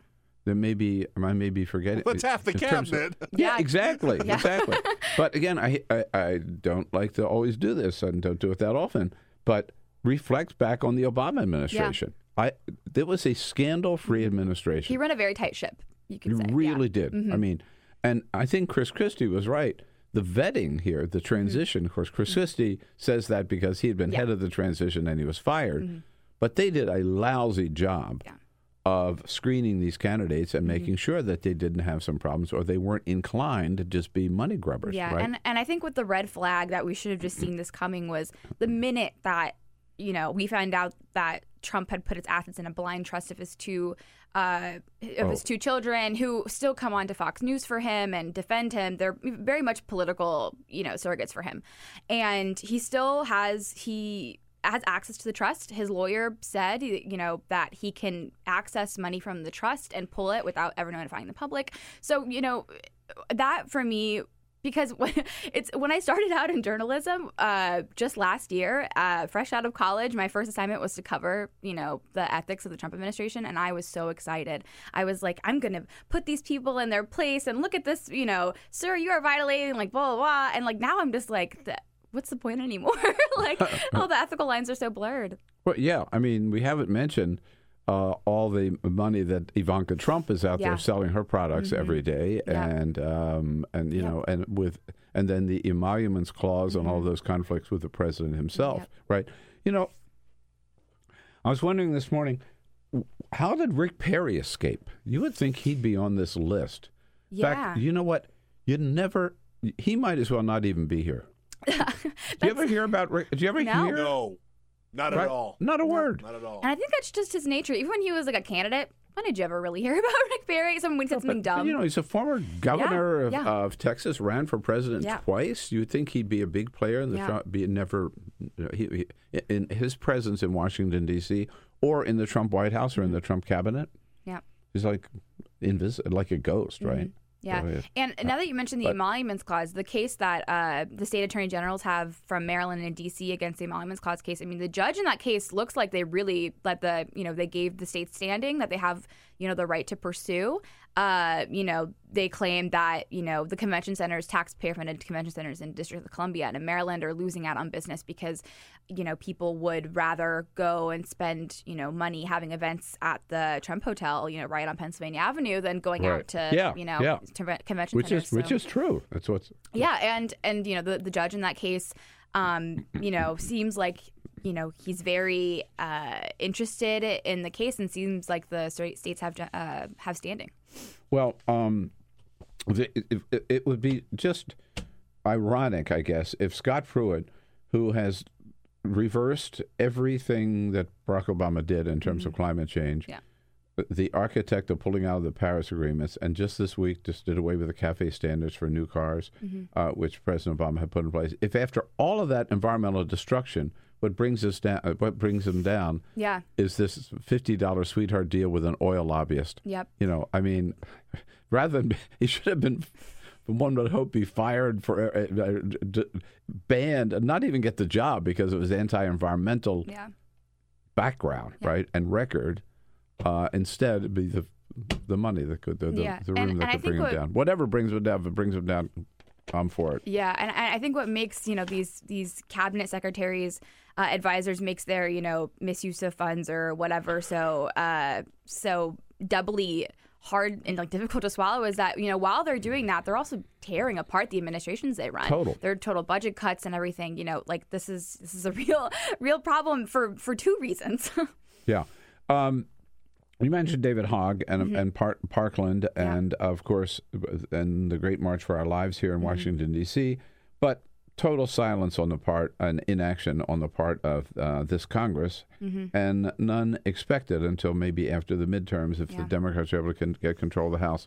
Meanwhile, you've been looking at anything happening on the state front? Yeah, there are a number of states who are, taking, this gun control matter into their own hands. I'm from Florida, so I'm particularly interested in what Florida is doing. My family lives in South Florida, lives, in Broward County, so it was, very close to home for me.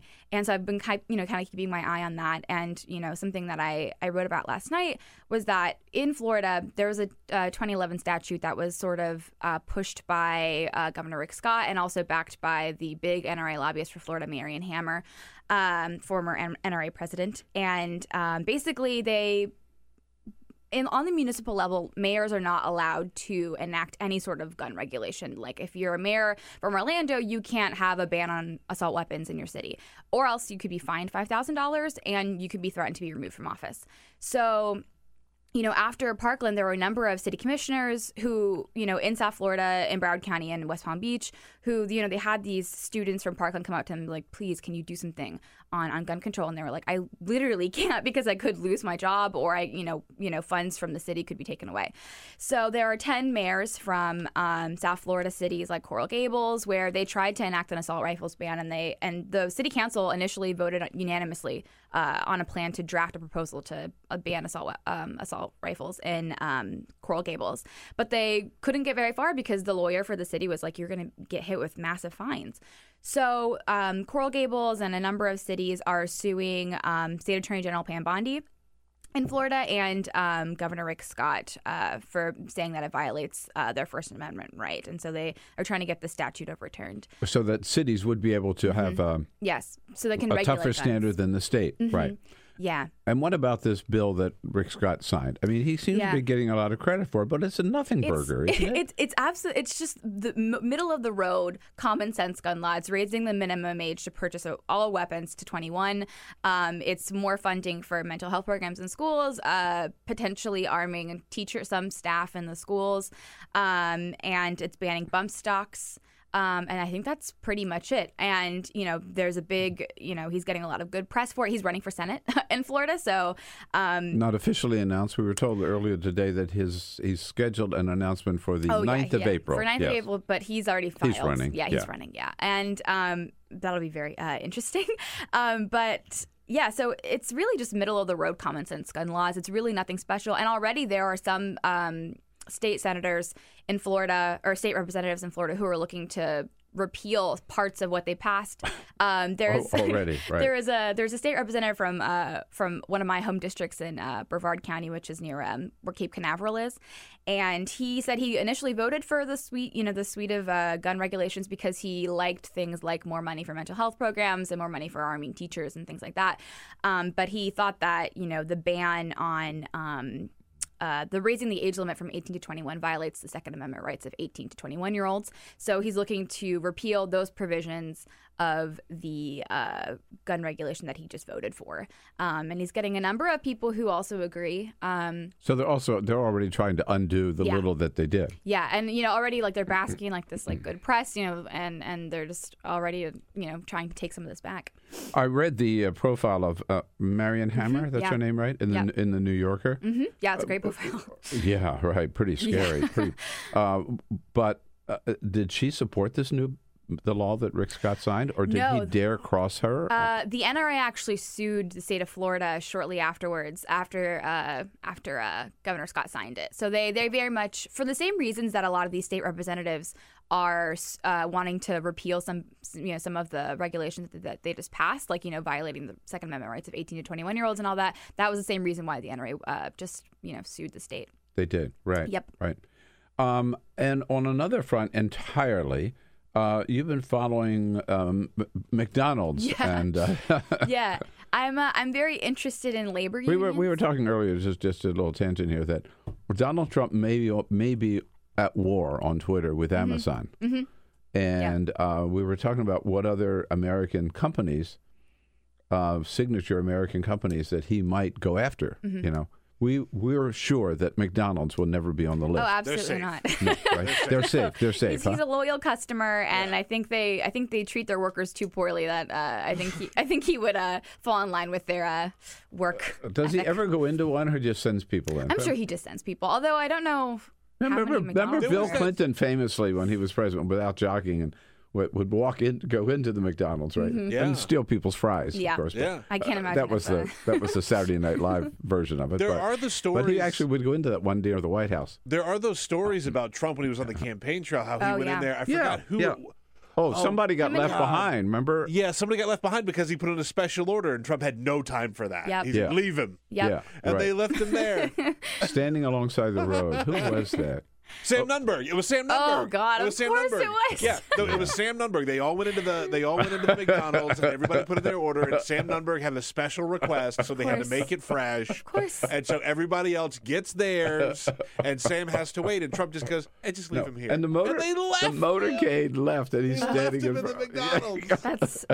That's just so beautiful. It's amazing. It's peak Trump. No, it is. Yeah, absolutely. That's great. But back to McDonald's.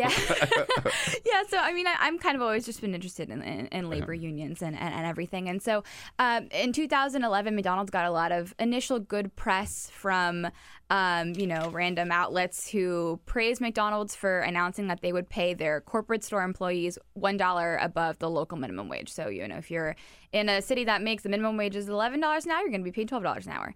And so 3 years later, I received a couple of pay stubs from workers in cities in the Bay and from corporate stores. And that's the big clarification here is that, labor experts kind of panned the announcement at first because, McDonald's is such a franchise giant that, McDonald's corporate oversees very little of its actual stores, the actual franchise owners do. I didn't know there were corporate stores. I thought they were all franchise. No, they're only 10% of McDonald's are corporate owned. So, this wage increase affected very, very little McDonald's stores. And they're mainly in the Chicago area, Bay Area, and around Los Angeles.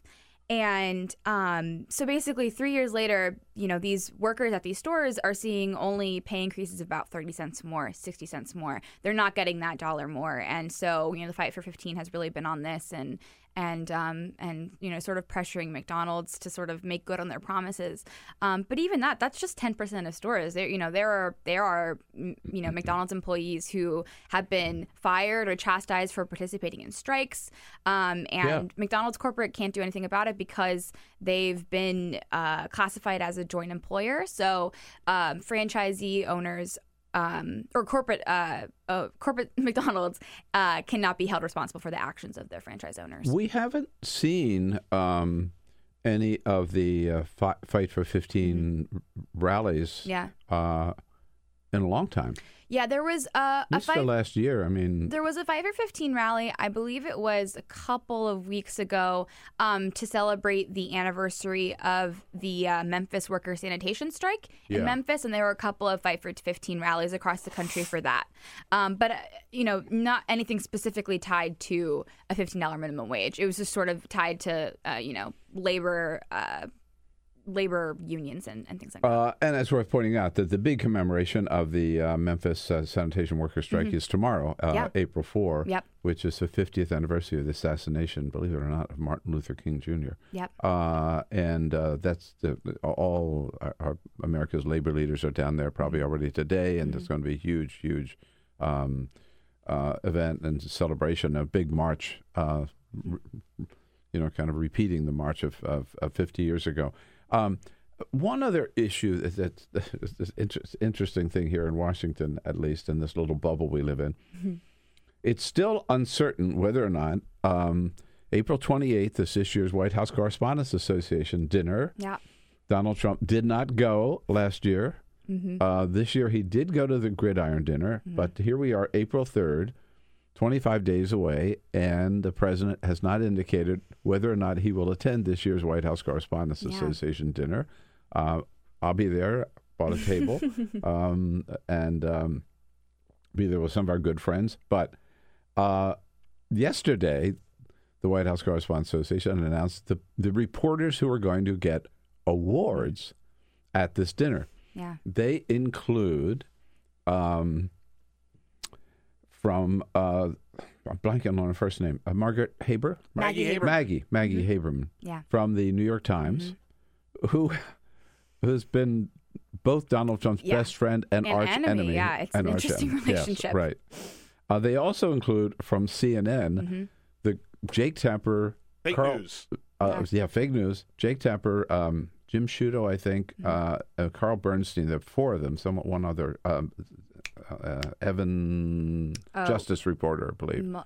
I forgot his name. But at any rate, the ones who broke the story that there was this dossier that claimed some pretty salacious information about Donald Trump, and they broke the story that the FBI briefed Barack Obama and Donald Trump about this dossier.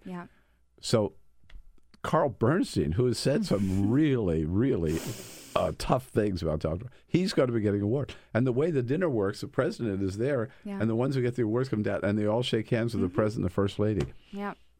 So what do you think? Do you think he'll show, knowing that they're going to get their awards? I don't know. I think last year he chose not to go because people were still very hostile. It was a very hostile environment. And while it is still hostile now, I think he's kind of settling into the role as president more. And there have been times where he's been complimentary to CNN. Like, there have been times where he Not this morning. No, definitely not this morning. But in the past, he's been like, you've been fair to me on some occasion, blah, blah, blah. And, I think he will. I guess there are two questions. One, will he go? And two, will Carl Bernstein shake his hand? I don't know. Hey, Rebekah, great to see you. Thank you. ThinkProgress, thinkprogress.org. Check it out. Come back and see us tomorrow, folks. Have a great day. Support for this podcast and the following message come from Corient. Corient provides wealth management services centered around you. They focus on exceeding your expectations and simplifying your life. Corient has been helping high achievers just like you enjoy their lives more fully, preserve their wealth, and provide for the people, causes, and communities they care about. As one of the largest integrated fee-only registered investment advisors in the U.S., Corient has deeply experienced teams in 23 strategic locations. Corient has extensive knowledge spanning the full spectrum of planning, investing, lending, and money management disciplines. Leverage Corient's exclusive network of experts to craft custom solutions designed to help you reach your financial goals, no matter how complex they may be. Real wealth requires real solutions. For more information, connect with a wealth advisor today at Corient.com. That's Corient.com. Corient.com.